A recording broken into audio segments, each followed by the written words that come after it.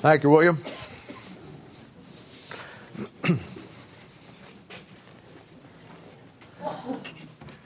Well, if you have your Bibles this morning, we're going to be back in 2 Corinthians chapter 10.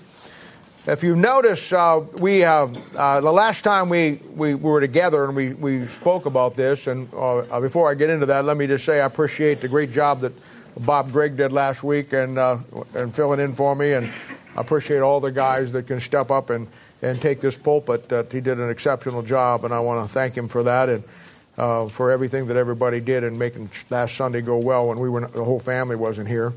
But so the last time we were together, we had talked about the great perspective of seeing things the way they really are, not how they appear. We have been building steadily in 2 Corinthians chapter 10, which, by the way, you know now, should know now, that each chapter of 2 Corinthians talks about a different aspect of you and I as ministers of the gospel. And though not all of you may be pastors, but all of you are ministers, and our job is to minister the Word of God. And a pastor is an office, but every child of God that's saved needs to be a minister and minister the Word of God. And we have been talking about why people think the way that they think, why people say the things that they say, and why people do the things that they do. That's one of the most profound concepts, if you ever grasp it, of why things are the way they are. I showed you the last time we were together, and we've been building on this in a progression, talking about different aspects to kind of bring a whole picture into view here. But last time we talked about why things are the way they are today in Christianity. And I told you simply that based on where I've come from and what I know Christianity to be compared to what it is today, I think you better understand now why I say what I say when I think that many Christians who claim to be saved have really never been saved. And we know now the great study of the tale of two churches, the Laodicean church and the Philadelphian church. The Philadelphian church, as I said last time we were together, was the church of the open door. It was a church where 3/4 of the world had come to a saving knowledge of Jesus Christ. There was nothing more than the King James Bible going around the world 4 or 5 times. And yet, as we entered into the 20th century, we moved into, as we see of our chart, and have talked about it many times, the Laodicean church period. The Laodicea means rights of the people. And it's a time where God has no rights and Christians have all the rights. It's a time where, as Philadelphia was the church of the open door, Laodicea is the church of the closed door. And I've always thought it was interesting that in the book of Colossians is a book where he really lays out in the New Testament every aspect of the Laodicean church. It's an incredible little book. And most people don't know this, but Colossae was a city, and 11 miles south of that city was Laodicea. It was just 11 miles south of that great city that the book of Colossians is written about. And I've often thought that was such a great book to pick to talk about and describe Laodicea, because I live in Raytown, our church is in Independence, but the problem we have here, we always don't know where you're in Independence or Kansas City. I think, somebody can correct me on this, I think that this church, I know this church is in Independence, but I think right down the road you're in Kansas City. And I know that when you going from in Raytown, man, you can go down any road on the edge and you can be in and out of Kansas City and back into Raytown and not even know where you're at. And I've always thought that was interesting that he chose the book of Colossians to define the book of Laodicea, which was a city 11 miles south. And I think the value in that for all of us today is just as you cannot only tell unless you have a sign says leaving Raytown and entering Kansas City, or leaving Independence and entering Kansas City, or whatever. You can move into those city districts and not even know you've crossed over the line. And Laodicea, being so close to the book of Colossians, shows me very carefully that we as Christians can move out of the mainstream of what God wants us to be in the Laodicea very easily, unless you follow the signs. And, of course, the signs of the Word of God. We've talked about the appearance of things versus the way things appear in Christianity. That's true of churches. It's also true of Christians. Christians appear to be one thing by their statements, but then they are actually something else by their actions. And we now know that, as we talked about that Sunday, that we have basically, for the last 100-some years, fabricated and brought about a Christianity that, as we saw last time we were together, never really existed in the Bible. The thing that I struggle with is I don't see Christians in the New Testament like I see running around today. They made a choice and their life was different. I'm not saying they didn't struggle with things, but you don't see this that I'm saved, but I go out and do the things that I did before I was saved on a continual lifestyle basis. I told you Thursday night, somebody asked a question, I even forget what it was now, but it kind of dialed into what we're talking about. And I said that today in Christianity, it's just like it was in the nation of Israel right before the captivity came down. They had a form of godliness, the Bible says. They had the temples, they had the priesthood, they had everything that they were supposed to have except God.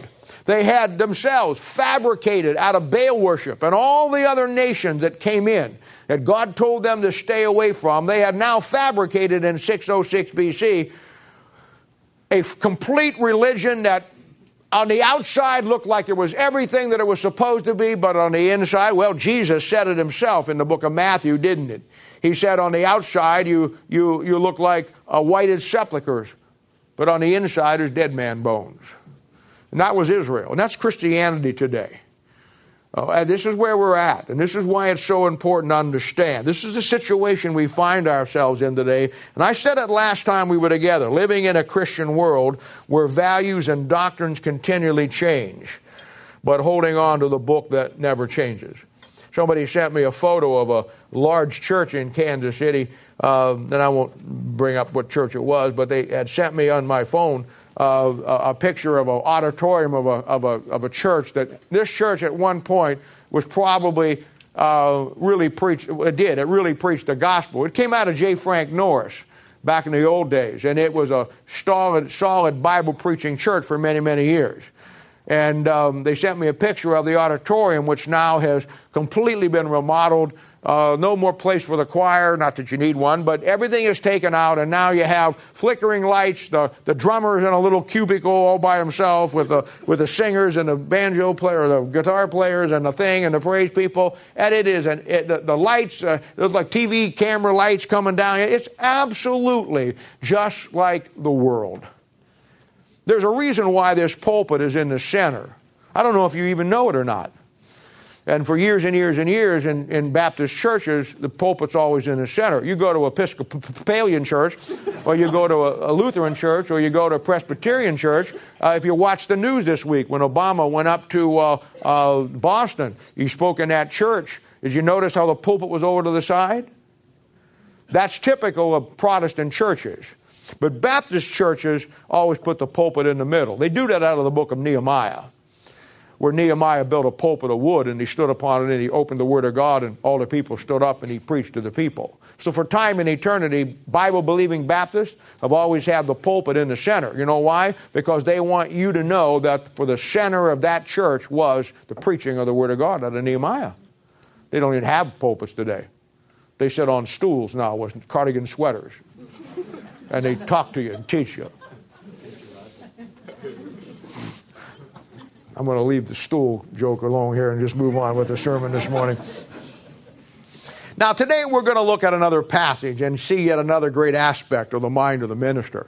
I think this sermon today is going to be so helpful for so many of you. I've been wanting to preach. I've had this sermon ready for 2 weeks. Couldn't preach it last week. But I think this sermon will help so many of you today. These are one of these sermons that you really want to get it down. This will benefit everybody. This is not a ranting, raving sermon that I can do so well. This is more of a thing where you're going to get something today. Well, you get something every week, but I mean, this is going to be good for many of you today. I think you're going to get what you need out of this. Well, let me begin reading here in 2 Corinthians chapter 10, verse 12, and it says this: "For we dare not make ourselves of the number, or compare ourselves with some that commend themselves, but they, measuring themselves by themselves and comparing themselves among themselves, are not wise. But we will not boast of things without our measure, but according to the measure of the rule which God hath distributed to us, a measure to reach even unto you. For we stretch not ourselves beyond our measure, as though we reach not unto you, for we are come as far as to you also preaching the gospel of Christ. Not boasting of things without our measure, that is, of other men's labors, but having hope, when your faith is increased, that ye shall be enlarged by your according to the rule abundantly. To preach the gospel in the regions beyond you, and not to boast in another man's line of things, be ready to our hand. But he that glorieth, let him glory in the Lord. For not he that commendeth himself is approved, but whom the Lord commendeth. Now, Father, help us today to glean from this what you have for us. These are your people here today. They're good people. They really love you. They've come today to get something from the Word of God, and I certainly have nothing to give them. So, Lord, I pray that you'll intervene here, that your Spirit will take the text, take the message, and take me, Lord, and give them out of my mouth what you'd want them to hear. We'll be careful to give you the honor and the glory and the praise. In Jesus' name, for his sake we ask it. Amen. Now, I want to talk today about something that almost everybody does here. You young Christians do it. You older Christians do it also.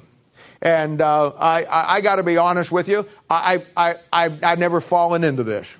I've fallen into a lot of things as a young Christian that got me off track, but I never fell into this. But I see this in so many of you, and especially you younger Christians, and I want to talk to you about making comparisons today. I want to talk about comparing yourself with other Christians. You know, I think that, as I said, this will be a great help to many of you today. Now, verse 12 says, if you look at it again for a moment, that measuring our spiritual life by comparing it to other Christians is not a wise thing to do. And that is so true. Yet, I won't tell you, I see people do that all the time. All the time. And let me explain. There's absolutely nothing wrong with following good Christian leadership or good Christian examples. I'm not talking about that. On Easter Sunday, I preached you a message on patterns and what the pattern was for a really good Christian. And we talked about pattern of good works and a pattern of sound speech. Nothing wrong with following those examples. In fact, Paul said in 1 Corinthians chapter 11, verse 1, he told the Corinthians to be ye followers of me, even as I'm followers of Christ. It's never wrong to learn from other people. You learn what they do well, and you apply it to your life, but you also learn what they don't do well and apply it to your life. But my point is this, you as a Christian, you will never get the true value of who you really are as long as you compare yourself to other people. Follow their examples. When you see good things in their life, emulate them. Wanted that in your life. But you never come to the point where you ever compare yourself to them. Many Christians, especially young Christians, have a tough time with this. And I got to say, in most cases, it's a legitimate problem. Legitimate from the standpoint that,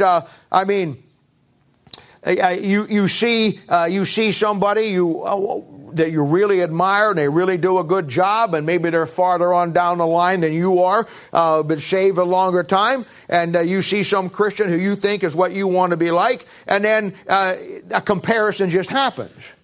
And in every case when you do that, you're going to wind up defeating yourself. When you pick another Christian to compare yourself with, or anybody to compare yourself with, you'll find out in time that they have the same issues that you have. And when you put all of your trust in that and put all of your value in that, you're going to be defeated because you need to set your sights higher than that. You just really do. I would tell you this anytime, day or night. If any of you look to me as an example, and I would urge you to follow a couple of basic rules, or anybody. Hey, there are some great models in this church of parenting. There are some great models in this church of what a marriage should be. There are some great models in this church of what a Christian walk should be. But I'm telling you right now, whether it's me and you look at my life or you look at somebody else's life, simply follow a couple of rules. First rule is this: know that I am a saved man. And the things that I do that are good things for the Lord, then follow them. And, use them as an example to help you. But at the rule number 2, but at the same time, know that I'm human and I have the same old nature as you got. So the things that I don't do well, the things that I don't do right, the things in my life that where I fail, you learn from them too. You learn not to do those things. But don't ever try to compare yourself to me or anybody, because simply you're not me, and you're simply not the other person. I see parents make this mistake. All through my years of dealing with parents, I've seen them make this mistake. They'll have 3 or 4 kids, and they'll have one kid that really exceeds and does well, and maybe have a couple others that don't do quite as well, and they'll use that child who excels to compare the rest of the kids to. And you'll hear things like, why can't you be like your brother? Why can't you be like your sister? My sister was a genius. Still is. She graduated from high school when she was a junior. That's how smart she was. And she's a brilliant woman. She really is. And me, on the other hand, I was the dumb as a stump. I mean, when she got straight A's all the time, and I get D's all the time. My crowning day would I got a C in something, you know. And I never forget, all my life, I've heard whenever I dreaded report card day. Back then, you know, you took it. It was a big thing. You couldn't hide it. and all the parents knew it was report card day. You know why? Because we all got quiet about 2 weeks before. Everybody knew it. And back then, they actually put the grade, A, B, C, D, E, F, and F was always in red. So even if your parents didn't see well, the red stood out from the block. And I got Fs. In fact, I had to go to summer school when I was in the 7th grade or 8th grade, going into being a freshman, and because I flunked math. I was terrible in math. I still am. That's why I don't do anything with math. I don't need to. My car tells me how much gas I got before I run out, how many miles I got. I don't have to figure anything anymore. I feel sorry for all you dopes who went and struggled taking algebra and geometry and Gibraltar and all that other stuff that you took. Have you ever used it since you got out? No. None of you are a rocket scientist. None of you come to the place where you got to do formal equations on this or that. No, you don't do it any more than I do. And besides that, right after I got out of school, they made calculators. Man, I tell you what, that ticked me off. I heard all of my life, why can't you be like your sister? Why can't you be like your sister on report card day? She'd get straight A's. And I got to say, I love my sister. We get along great. But back then, we didn't get along quite as well. And she would rub my nose in the fact. I got all A's, and I would tell her what A's stood for, you know. But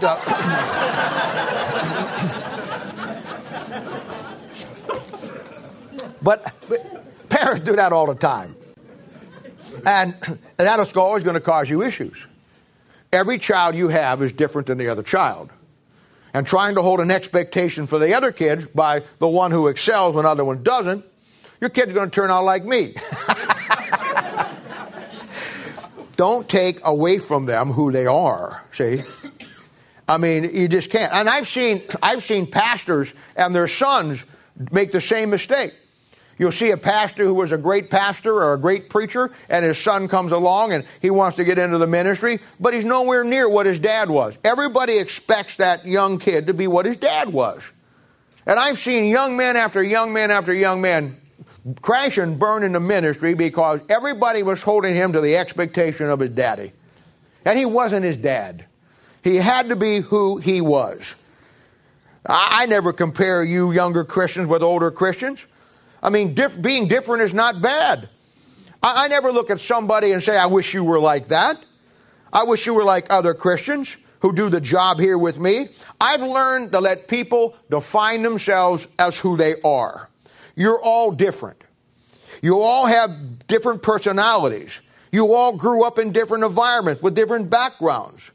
And that allows all of you to see things differently. And being different is not bad in the right scenario.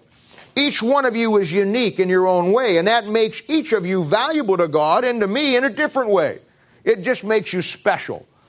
And I never look at somebody who really can preach well and look at somebody who maybe struggles and says, well, I wish that person was like this person. I know many of you do that. Many of you look at guys that can preach or guys that do well, and you get defeated because you want to do that too.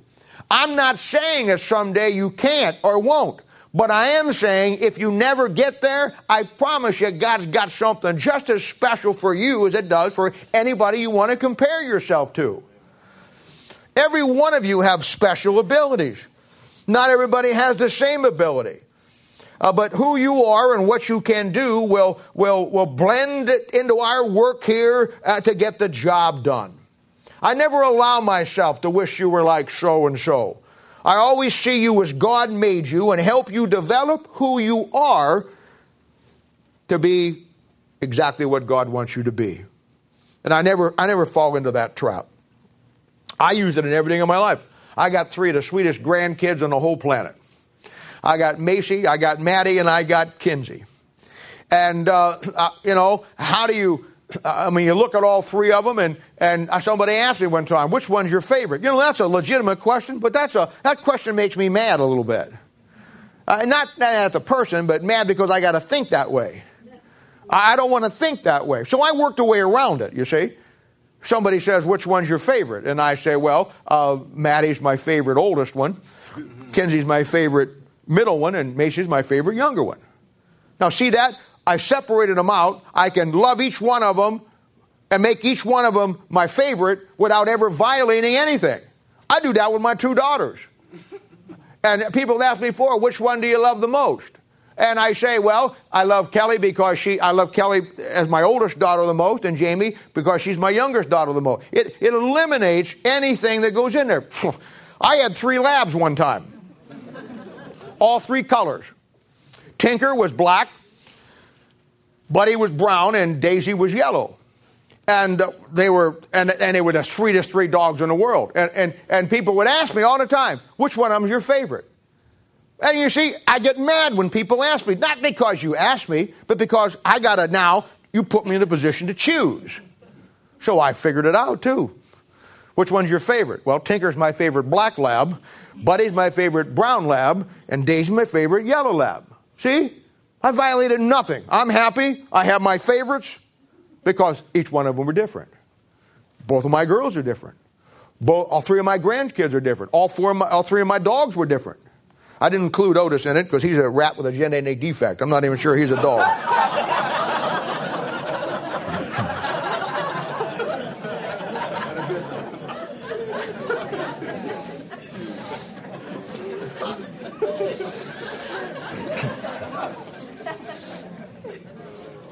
You're all special. Everybody brings something to the party. Who you are, your individuality, is who God made you to be. You don't ever want to compare that with anybody else. Be you. Be satisfied with being you.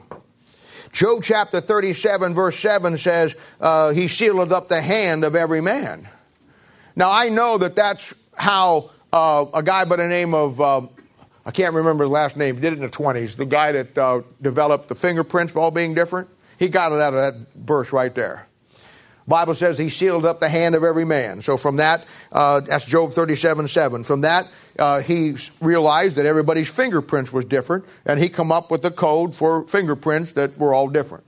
And everybody's fingerprints are different, just like there's no 2 snowflakes are alike. And the guy who made the snowflakes is the same guy who made your finger. But I take it one step further. In the Bible, hands are what you do the ministry with. Not only is it true that your fingerprints are different, but when he says he sealed up the hand of every man, he's also telling you you're all different in what you do for him. He sealed Gary's hands different than he did Bob's or he did Norbert's. Every man's man is different. He sealed them up. He's got something he wants you to do, and it's never going to all be the same. All of you have some very special things God has given you. Don't settle. Don't settle for less. And if you don't see them, come and ask me. I'll tell you what they are. I probably do see them. I've heard it all the time. Well, I'm not as pretty as her. I'm not as smart as him. I wish I could do what they do. I'll never be like that. I wish I could speak like him. Hey, be who God wants you to be. You see it in the 4 Gospels. In the theological world, we have a problem with the Gospels. It's called the synoptic Gospels. The synoptic problem. Now, synoptic is a big $25 word that simply means that the Gospels don't match. In fact, you get into higher theologians and scholars, they'll tell you that in your Bible, Matthew, Mark, Luke belong, but John doesn't belong. So they throw John out and say that that's not a legitimate gospel. You know why they do that? Because of the synoptic problem. Those first three kind of match, but John doesn't match. But when you study it even farther, none of them really match. You'll find that in some books, one of them will tell the story, and there'll be two guys involved in the story. And then the next guy will tell the same story, and there'll be one guy involved in it. And then lo and behold, the next guy tells it, and there's two guys that you had, and plus somebody else.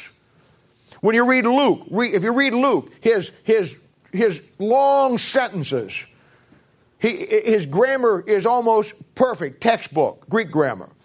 But when you get into John, it's choppy, it's short. It's the difference between a guy who was a trained professional physician and a commercial fisherman. You know what God allowed them? He used them. Holy men of God spake as they were moved by the Holy Ghost, but the Holy Ghost that moved them allowed them to always be who they were in their personalities. He didn't make them all the same. He used them the way they were. And He don't want us to all be the same. I don't want you all to be the same. I want you to be who God wants you to be. I want you to let God develop the abilities that God has given you.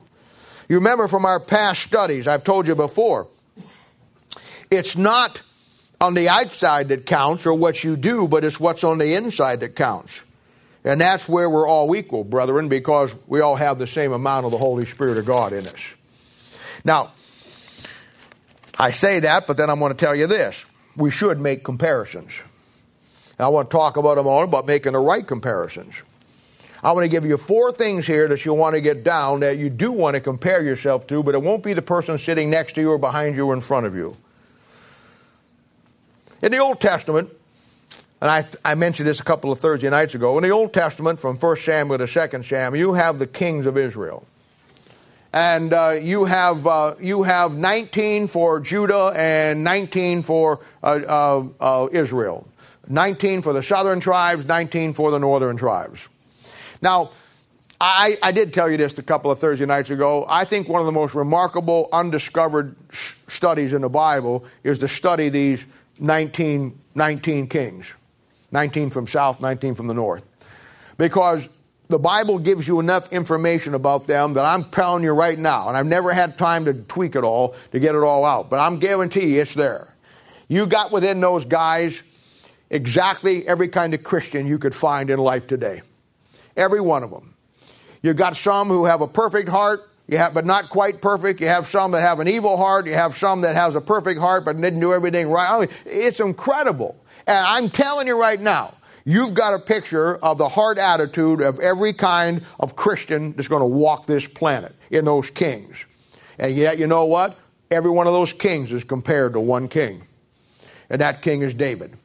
You'll read it over and over again. He was not perfect in his heart like his father David. Or he loved God with all of his heart like his father David. David is the standard for the kings. And I'm telling you right now that David, if you know your Bible, is a type of the Lord Jesus Christ. So by that, I'm telling you that our standard, number one, to compare ourselves with is the perfect standard, the Lord Jesus Christ. That's your standard. And you can compare yourself to that. I mean, you can.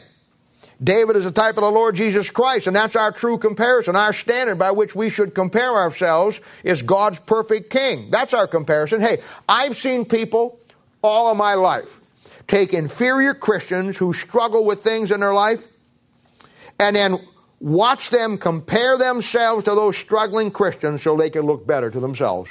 That's human nature at its best. Oh yeah, man. Now by comparison, they look better, you see.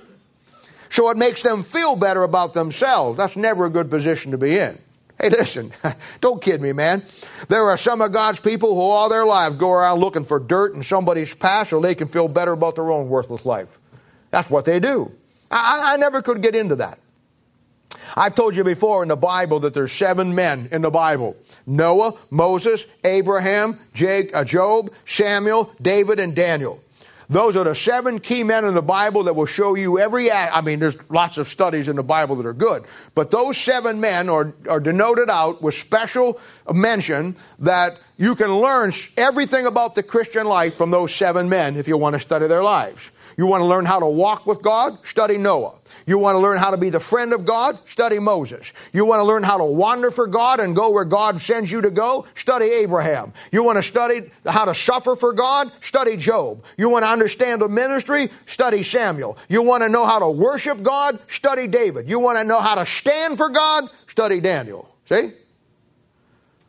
Those 7 men are the key men in the Old Testament that will give you everything about your Christian life. But I'm going to tell you right now, you dig deep enough in those guys' lives, you find a murderer. You find a hatred. You find adultery. You find disobedience. You find lack of faith. You find self-righteousness. You find drunkenness. You see, every one of them are sinners just like you and me. You could examine the best Christian man or woman you know, and at the end of the day, you're going to find garbage in their life. You'll find garbage because at the end of the day, we're all garbage. People who do that, and I've seen it all my life, wind up being the most wicked, miserable, sorriest Christians you'll ever see in your life. We do that to get an alibi to keep our miserable life going the way that we want it to go for ourselves. And you can take every character in the Bible, the wisest, holiest, godliest men that you ever found in the Word of God. They're great examples. Study the good things about their life, study the bad things about their life, but don't even compare yourself to them because they're just like you. They're just like you. That's the wonderful thing, I think, about the judgment seat of Christ. Because at the judgment seat of Christ, it's just you and Him. Somebody said one time, well, in the Bible, the day of Christ is the judgment seat of Christ, and then you find the day of Jesus Christ, and those are the 2 titles in the Bible. And that's true. But I tie a little different. My title for it is the day you can't blame your problems on somebody else anymore. That's what the judgment seat of Christ is. Just you and Him. Just you and Him. You won't be able to stand there and say, well, I didn't do what's right because so-and-so didn't. See, right now we can blame everything we do on everybody else because we make comparisons with ourselves. But in that day, you know what He's going to do? He's going to put Jesus Christ in His hand and you in His hand. He's going to read your meter, baby. He's going to look down inside your soul and He's going to bring out, and you're not, in that day, the great thing about that day is it's just going to be me and Him. I will have no alibis. It won't be my circumstances. It won't be my situation. It won't be this. It won't be that. It won't be this person. It won't be that. It won't be, well, you don't understand how this person did this to me. It'll be none of that. All it will be is what Jesus did for you and then what you let everything else come in that you didn't do for Him. I love that, man. I love that. Old Baxter McClellan was a circuit riding preacher back in the 1800s. Now, he was a preacher. And he'd get up there and he'd preach to his crowd and he'd just put the fear of God in them. And he'd say to them, he said, you know what? If a 2-bit tin horn preacher like me can get you people squirming around in your seats like you just sit down on a beehive, he says, what are you going to do in the day when you stand before a holy God and a holy Lord Jesus Christ? A lot of truth in that. You see, I do on Sunday in a very small way, in a very depraved human way, what's going to happen at the judgment seat of Christ. All week long, you do what you want to do. You justify what you want to do. You get in your mind. You make your comparisons to do this, to do that, to do this, to do that. And then on Sunday morning when you show up, not by purpose, but just by design, you know what the Holy Spirit of God does? He just cubicles you, man. And for an hour, you just got the spotlight on you. And He takes down everything you tried to set up Monday through Saturday. That's why people quit coming to church. You betcha. Before we're done with this, you're going to see the science involved. Yes, science. Science involved in the whole concept of why people quit coming to churches. You're going to see that they won't come on Sunday morning. They don't like coming on Sunday morning because they want to do their thing all week long, and they just can't come to a minty judgment seat of Christ in a very small, depraved way, human sense, that really is going to represent that day. You see, you can decide not to come here today, but you will not decide not to show up at the judgment seat of Christ. That's the day. That's the day that all the alibis are taken away for all of us. That's the day when I'm going to stand there before Him, and I've already learned to do that. I don't blame my problems on anybody. I figure I get what I deserve in life. You don't hear me whining about what somebody else did, to this or to that caused my problems. I don't whine those ways. I know me too well. And I know what the judgment seat of Christ is going to be. You do well to try to learn a little bit. So I'm already in training for it. Like a guy said the other day, he said, "Do you have a license to kill?" And the guy said, "No, I just got a learner's permit." I don't have the judgment seat of Christ completely figured out, but I got my learner's permit. And I'm doing right now what I know what's going to be there. I'm not blaming anybody else for my issues now. I'm not blaming anybody else for my problems now, because I'm in training for the day I stand before Him that I won't alibi then. I'll just take my lumps. And I have some lumps to take, and no question about it, but I'll take them. And I won't blame somebody else for them.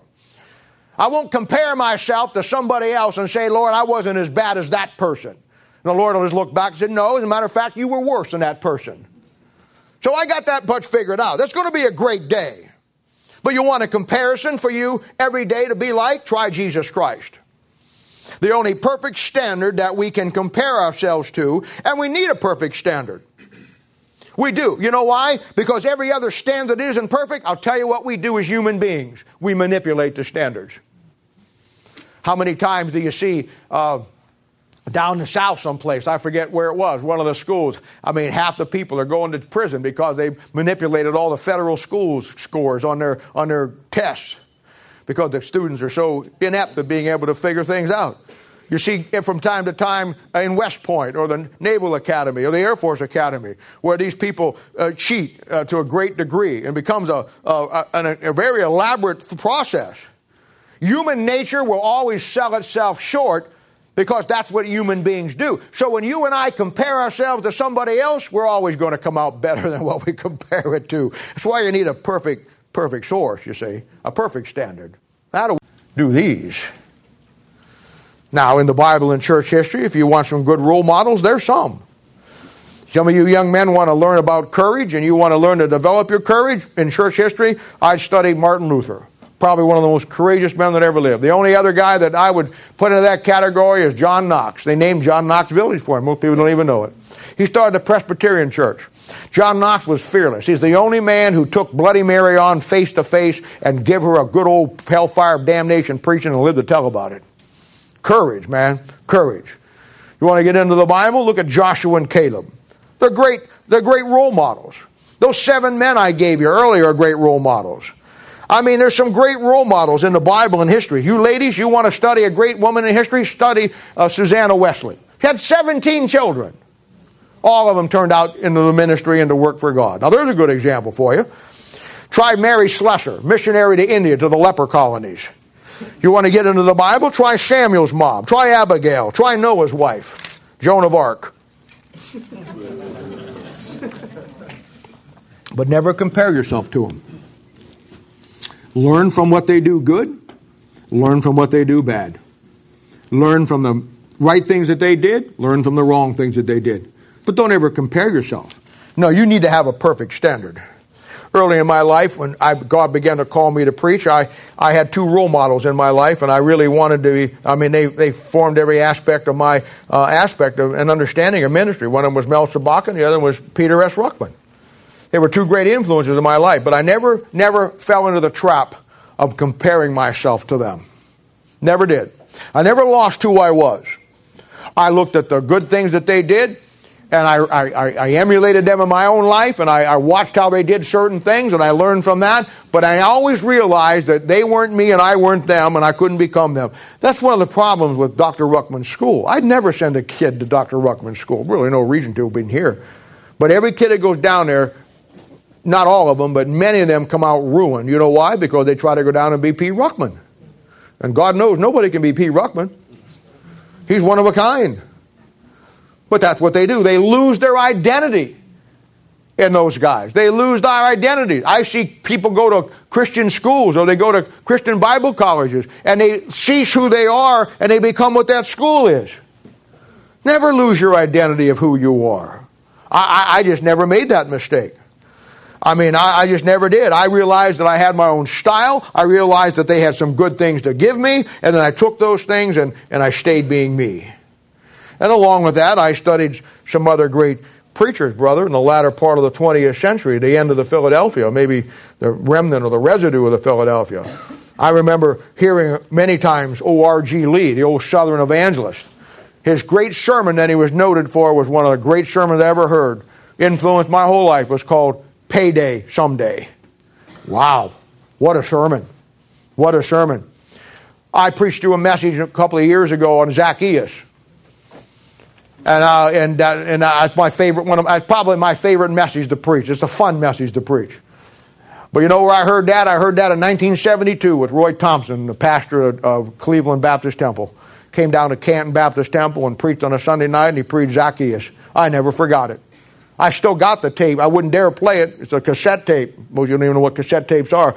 They're right after 8 tracks. It's a cassette tape, dated 1972. Old Roy Thompson preaching on Zacchaeus. It was those guys who formed my thinking of preaching. And I remember Harold Seidler.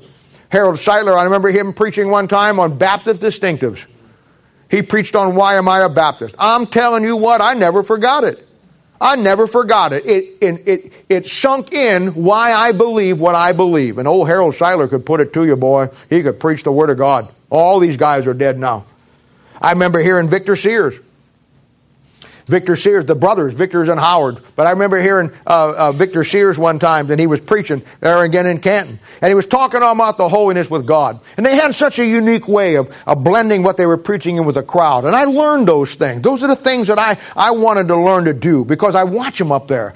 And I watch the crowd just hang on to every word that they said. I watched the crowd never lose it. If the guy walked back and forth, their eyes would go back and forth. They looked like a volleyball game. It was incredible. And he said one time, he said, you know what? He said, I got up early this morning, and he said, I started to come to church. He said, I had to get some gasoline in my car. And he says, I pulled into a gas station about 7:30 this morning, and I get in to get gas, and I was pumping my gas, and there's a little guy there, and he was just dirty from head to toe. He looked like he had rolled in mud.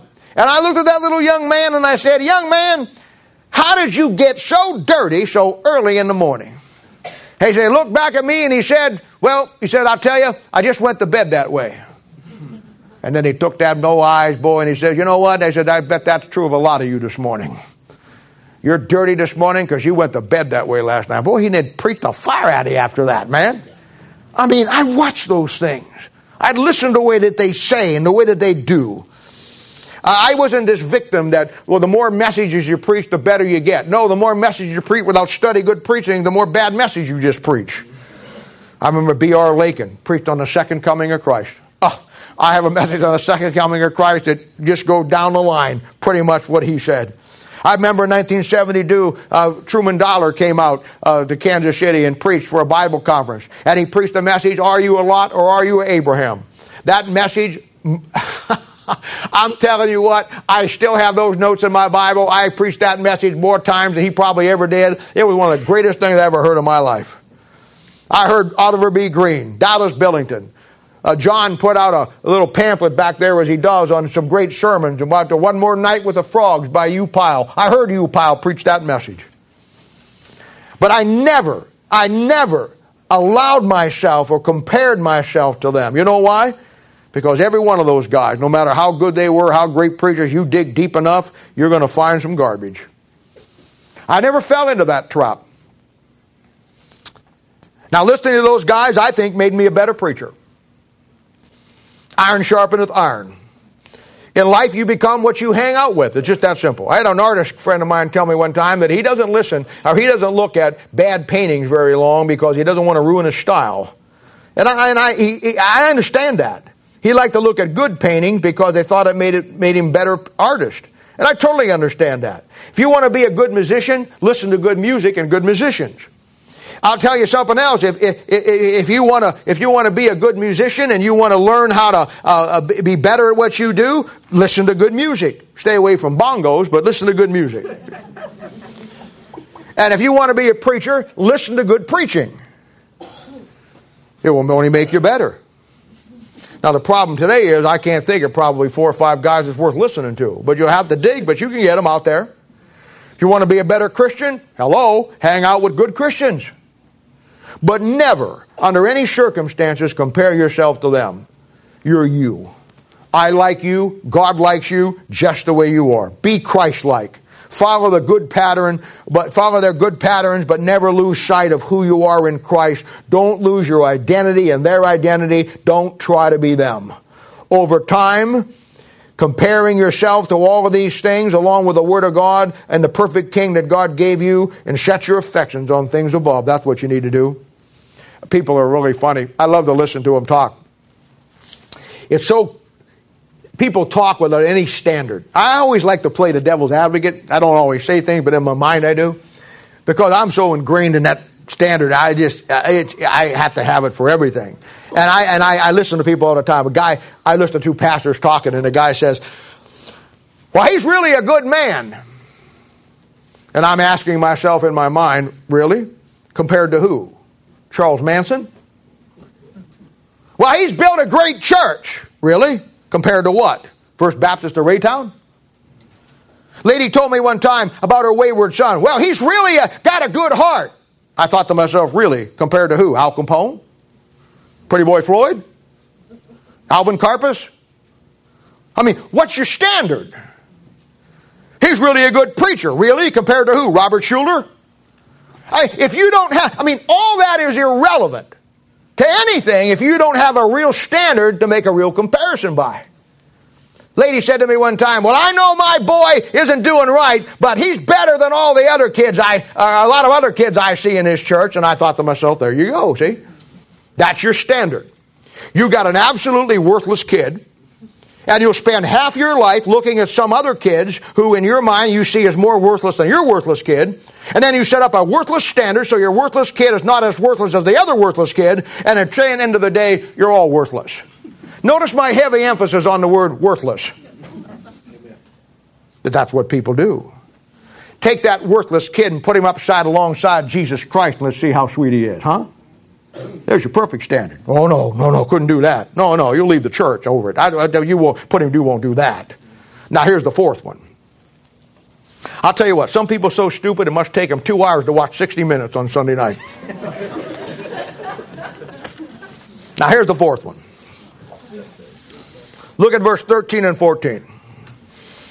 But we will not boast of things without our measure, but according to the measure of the rule which God hath distributed to us, a measure to reach even unto you.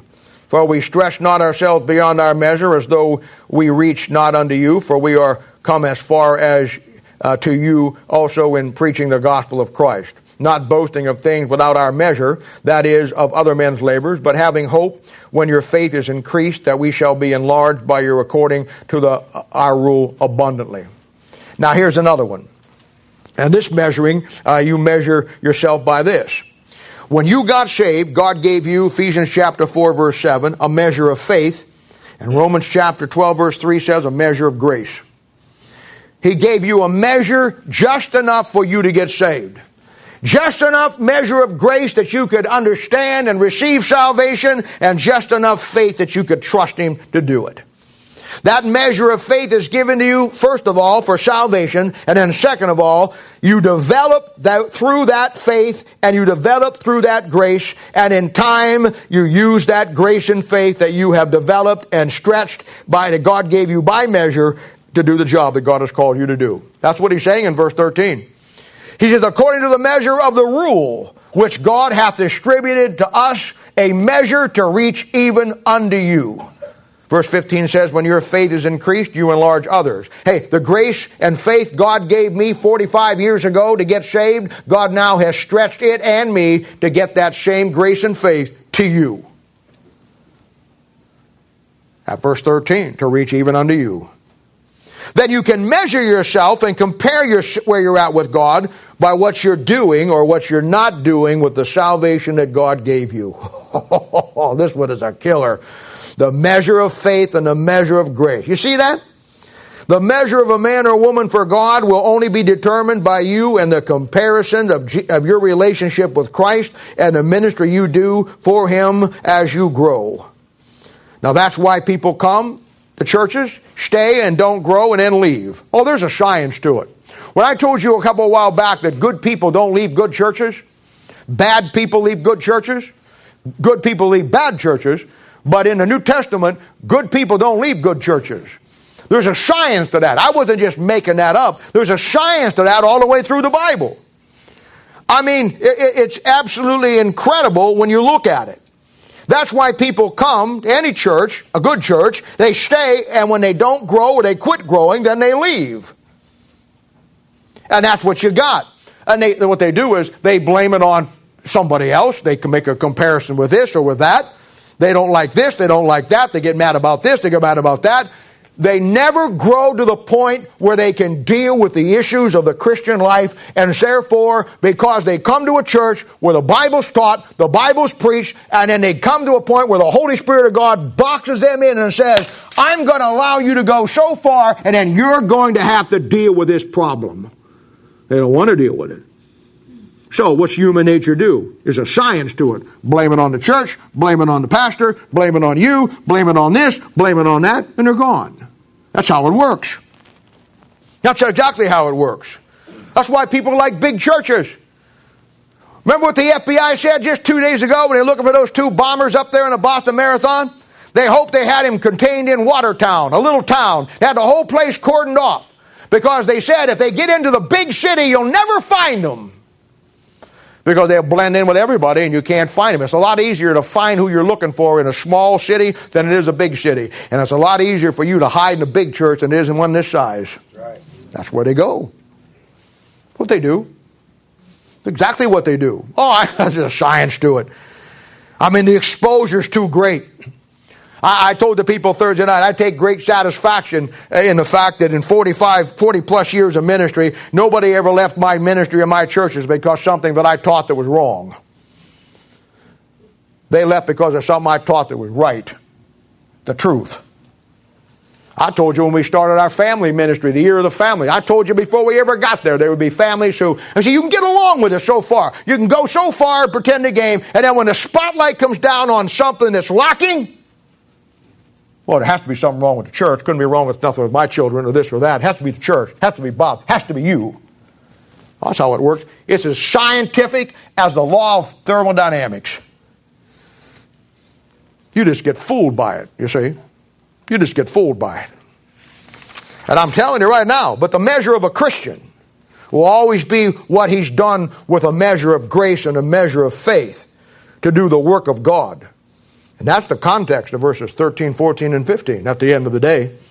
The measure of yourself, measure of myself, now you want to get this down, will only be limited by you. Not your situation, not your circumstances, not your family, not your education, not your job, not your unforeseeable events in your life. 3 things that will limit you. 1, by what you know or what you don't know. Because you quit growing or you never growed. At the judgment seat of Christ, God is not going to hold you accountable for what you know or what you didn't know. He's going to hold you accountable for what you could have found out, but you decided not to. Second thing is by what you do or what you don't do. Ministry. What God saved you for. Taking the measure of grace and the measure of faith and reaching it out and developing it and to the measure to others. And the third thing, by your willing heart or your unwilling heart to do it. That's why Paul said in Galatians chapter 6, verse 4, but let every man prove his own work. And then shall he have rejoicing in himself alone, and not yet in another. Okay? Prove your own work. You can't live on my spirituality all of your life. You can't live on the spirituality of the person that's discipling you all your life. At some point, you have to prove your own work, and you do that by measuring yourself to a perfect standard that you cannot manipulate, that holds you accountable, that will show you what's wrong with you, and then it's your attitude of heart if you're going to fix it or not. Oh, that is as easy as it gets.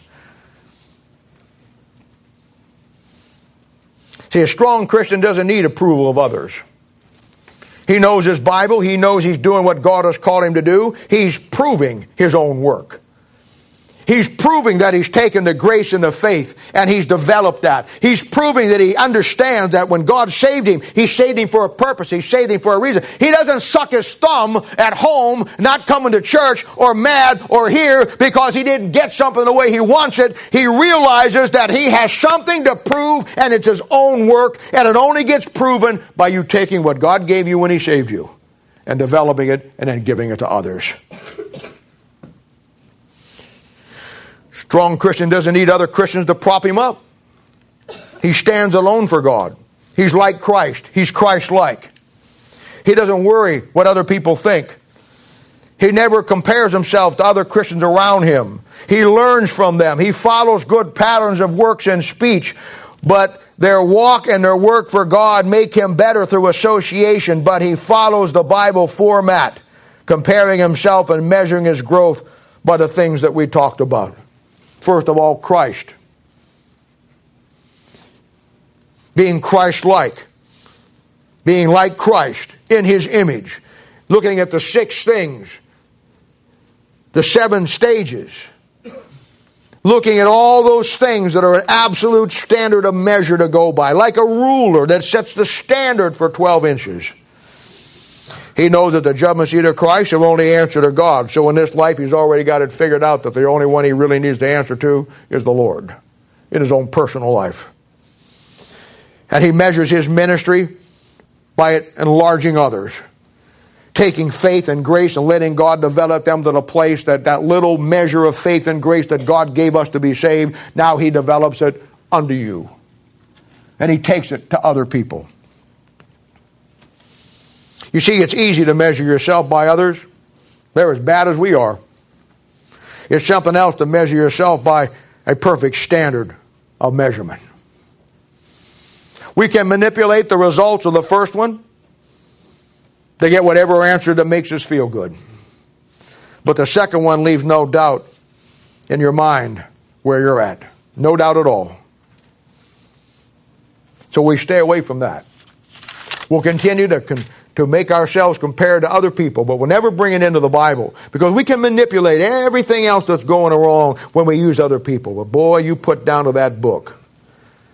You take those things that I've given you today, and it'll hold you accountable. It'll show you the measure of man and woman that you really are as a Christian.